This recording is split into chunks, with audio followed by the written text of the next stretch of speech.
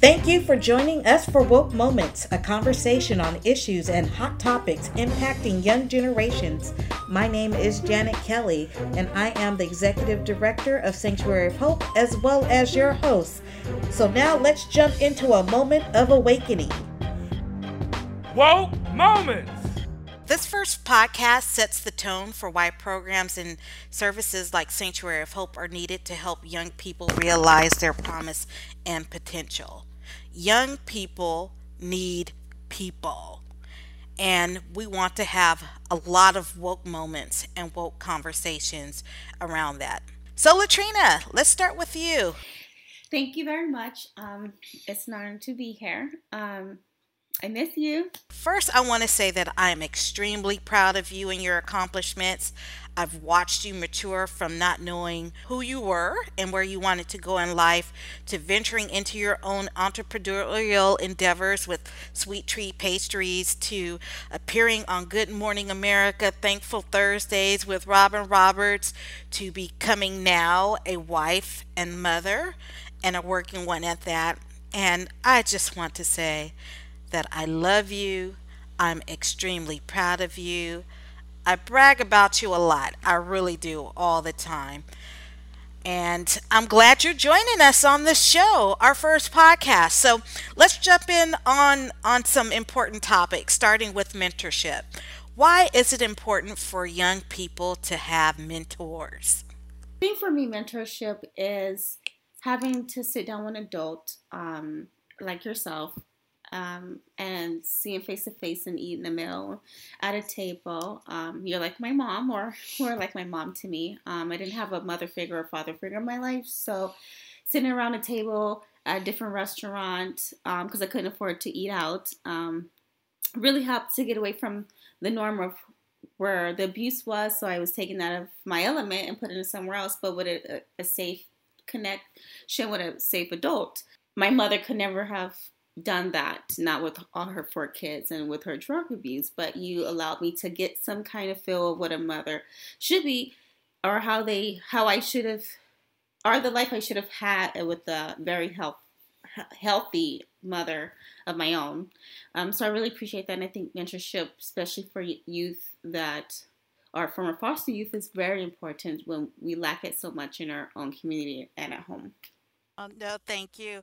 And thank John. And I think it's also important to recognize him in a sense because he was the one who was very adamant that at the time that you needed a very strong, compassionate, open person to be a part of your life in addition to him. And and I appreciate him because it's something that he chose to do that he didn't have to. He genuinely is a good person that has a fabulous heart.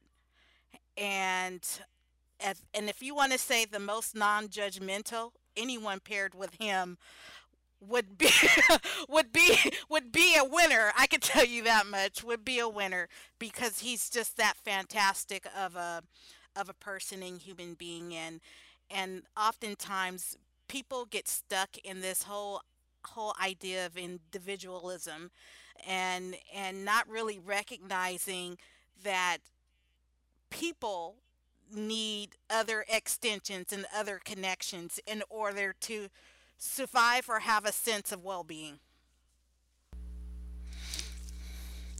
Thank you. But also we have to recognize that John McKenna, who paired us together, is a phenomenal person. He was the one who reached out to me to let me know that you needed a strong mentor, someone who was open, someone who was compassionate, as well as someone who could relate with you to be a part of his mentorship as you, as a partner. And oftentimes we don't look for those great mentors that are outside, and many whom are not related to us. So this is something that for John, I know that he chose to do it on his own, and he chose to because one, he's just a genuinely nice, good person with a heart of a saint. And I can tell you from what I know of him, he is nowhere near judgmental, but anyone who would be paired with him would definitely be a winner. And oftentimes people get stuck on this sense or notion of individualism, and they don't recognize how we are all connectors and extensions to other people. And we need each other in order to survive and have a sense of well being. Don't you agree? I think adult as well, but also as a man. I had Hmm. abusive men in my life, but of no father again, um, molested and touched by men that shouldn't be touching me at all. So it really shaped how I married or got to a point where I can trust men again. He really set an example for, I think daughters need their fathers to choose healthy relationships, and he really did help me in that sense too.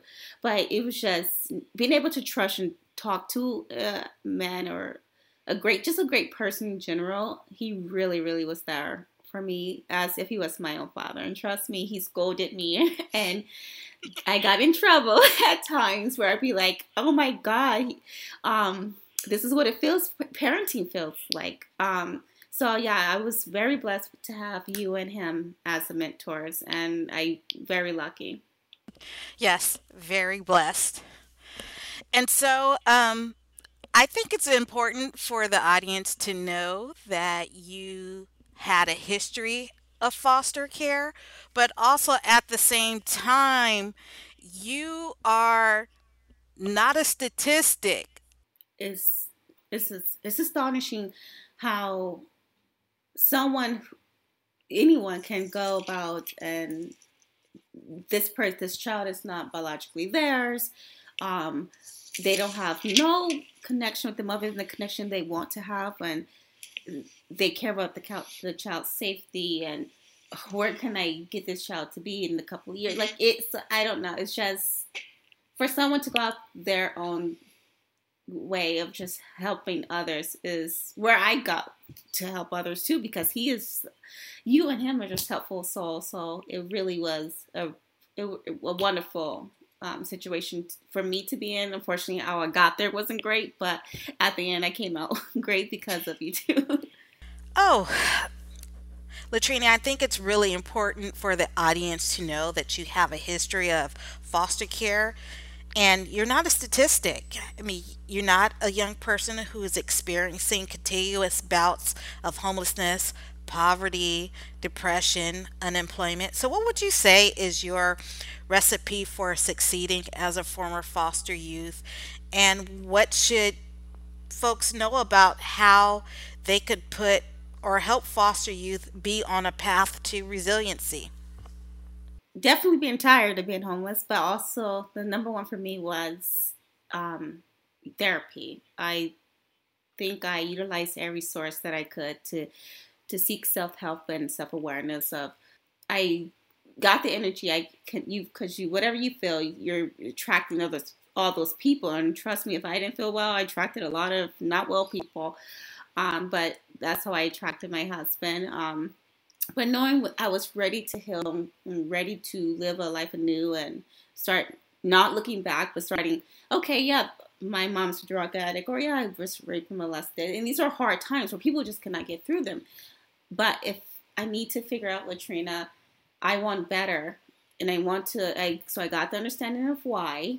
It's not my fault, because we do a lot of blaming. But therapy, and I utilized it. Every resource I could. If I couldn't afford it, I found shelter centers, women's centers, because it was easier to talk to a woman about it because I wasn't comfortable with a man yet. And then DCFS have some. And when I was going to the community college at LACC, they had some as well. But I was getting therapy a lot when I was younger as well. But I just kept going at it because there's always something new when I was struggling, and I just wanted to be better. What we need to do is go back and reflect on the importance of therapy and to remove the stigma associated with therapy. And I liked it in the context of where, what and how you put it, in which you said basically this was more of a self help. So, how do we help young people see that a connection to a resource such as therapy or mental wellness or mental well being? Okay. Well, that's good. That's a good start. So I think you hit on something too that you had mentioned about, and this is more of a cultural thing as it relates to adults and children, of being seen and not heard. And what does that mean or impact a child when a young person cannot be his or her authentic self and have the ability to express what's happening to him or her, or tell their truth? So for me, I had to relate to me and who I am as a person. I'm a person of color, African American girl, and the community. We don't. It's not. It's frowned upon if you go. They think is you shouldn't go. They'll say, "Oh, you acting white" or whatever it is. For me, I didn't care about that. That's one of the stigmas that was not really put in our community for us to seek help. Just because, again, it's called snitching, or you're telling us something or whatever it is. But it's just communicating, and that's why I want to go, just to talk. You can't talk. Couldn't talk to my mom. Couldn't talk to my grandma. Couldn't anyone. No one would listen to me.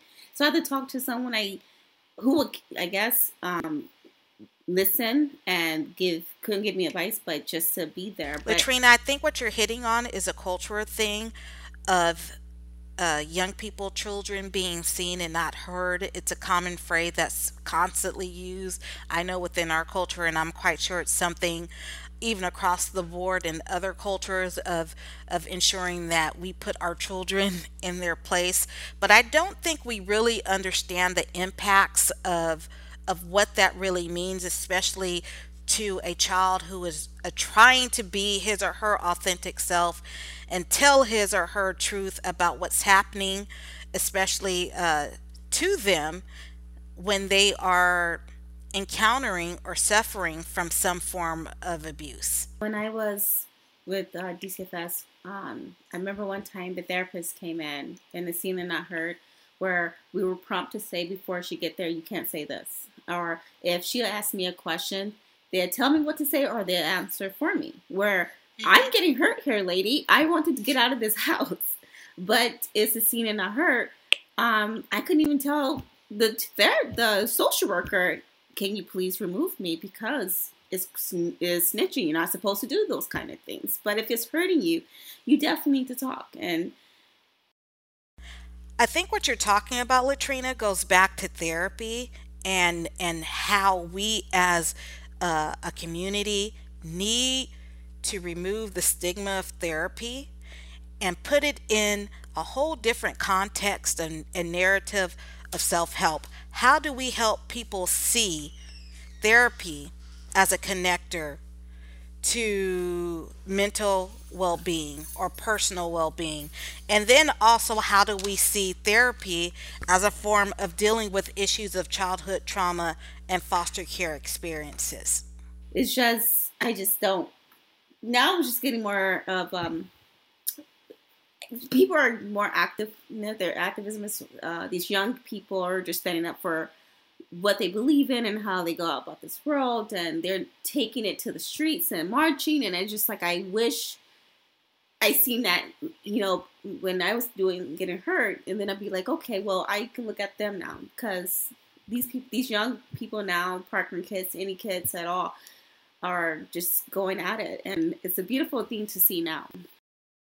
Latrina, you mentioned that youth now are more active, they're more visible, they're more voicerous, if that's even a new word, and that they're at this whole new level of advocacy and awareness, and that also how you wish that you would have been in, I guess, in that era of vocalization and being able to express yourself. So now that young people are in this moment of empowerment and also in this moment of movement, I'm I'm so interested in your thoughts around electoral politics and whether or not you feel any of the candidates seeking the presidency or any of the other elected offices are really touching on issues that affect a young generation constituency.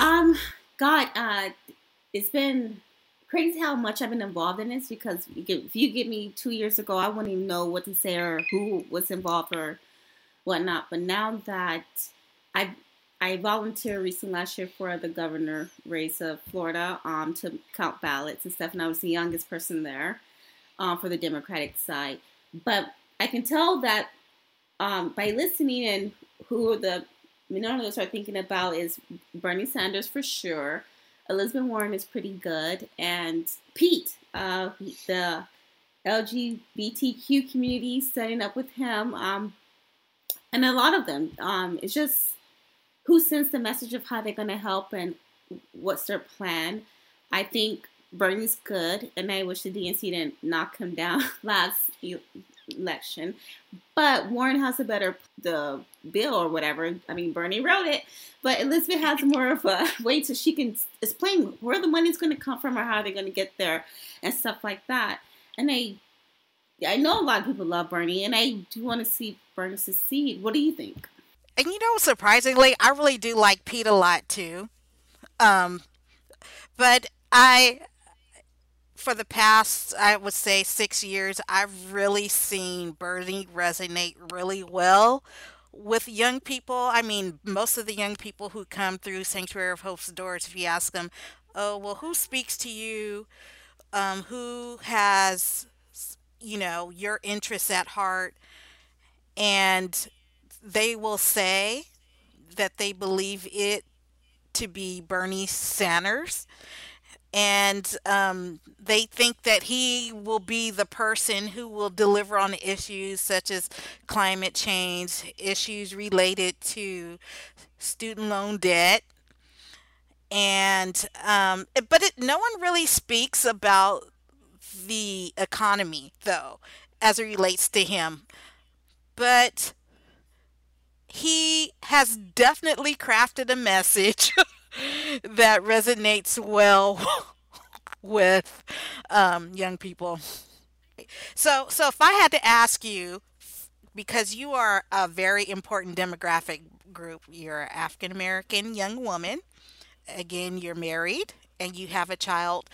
So if someone was to ask you, what are your top three issues? We know that climate change is one. So what would be the other two?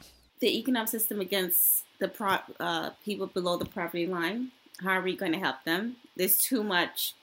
And the bailouts of the banks and Wall Street, we need to save actual people who need the money. And there definitely be women's reproductive systems, or women's rights. I'm a woman, and I utilize a lot of things that were given to me. Planned Parenthood does not just do abortions; they do a lot of other things. I remember going, you get a Pap smear and annual checkup from them, and it only cost me. I walked out with no insurance. I paid $51. That's it's just those kind of things where you just think abortion, but these people are, if you don't have medical insurance because it's so hard, or any services at all in your neighborhood. Planned Parenthood is probably one of them is in your neighborhood, and it's a great system. I know the one on Vermont, I believe, is on Vermont in the hood because I went there before, and it's a great place. Unfortunately, it's a lot of bad connected to it, but they do so much more. And some of them don't even perform abortions. They just talk to these women, give them birth control, try to help them see their way. And I haven't seen many people talk about in the political race of help the homeless. No one's talking about that. But these places are so wonderful for young women and men. Not you just don't have to be a woman to go there, but it's just so beautiful, and they get funds, but they educate, and you get any kind of pamphlet, condoms, all kinds of things. It's just, I just don't understand why they're fighting so hard to eliminate these beautiful, wonderful resources for young women and men. Latrina, you are right. There are misconceptions about Planned Parenthood. Moving past this whole thing about reproductive rights as well as reproductive health, or what are some ways that we can engage the youth voice or help the youth voice really resonate loudly? And do you even think that's currently being done? But I don't think they went to, like, I don't think Bernie went to these people to say endorse me or no. I think they all been fair across the board, listen to everybody. They just choose who they want. And they don't have to pick someone. I just think they're utilizing their platform to speak to the youth now, and this is what the youth are listening to.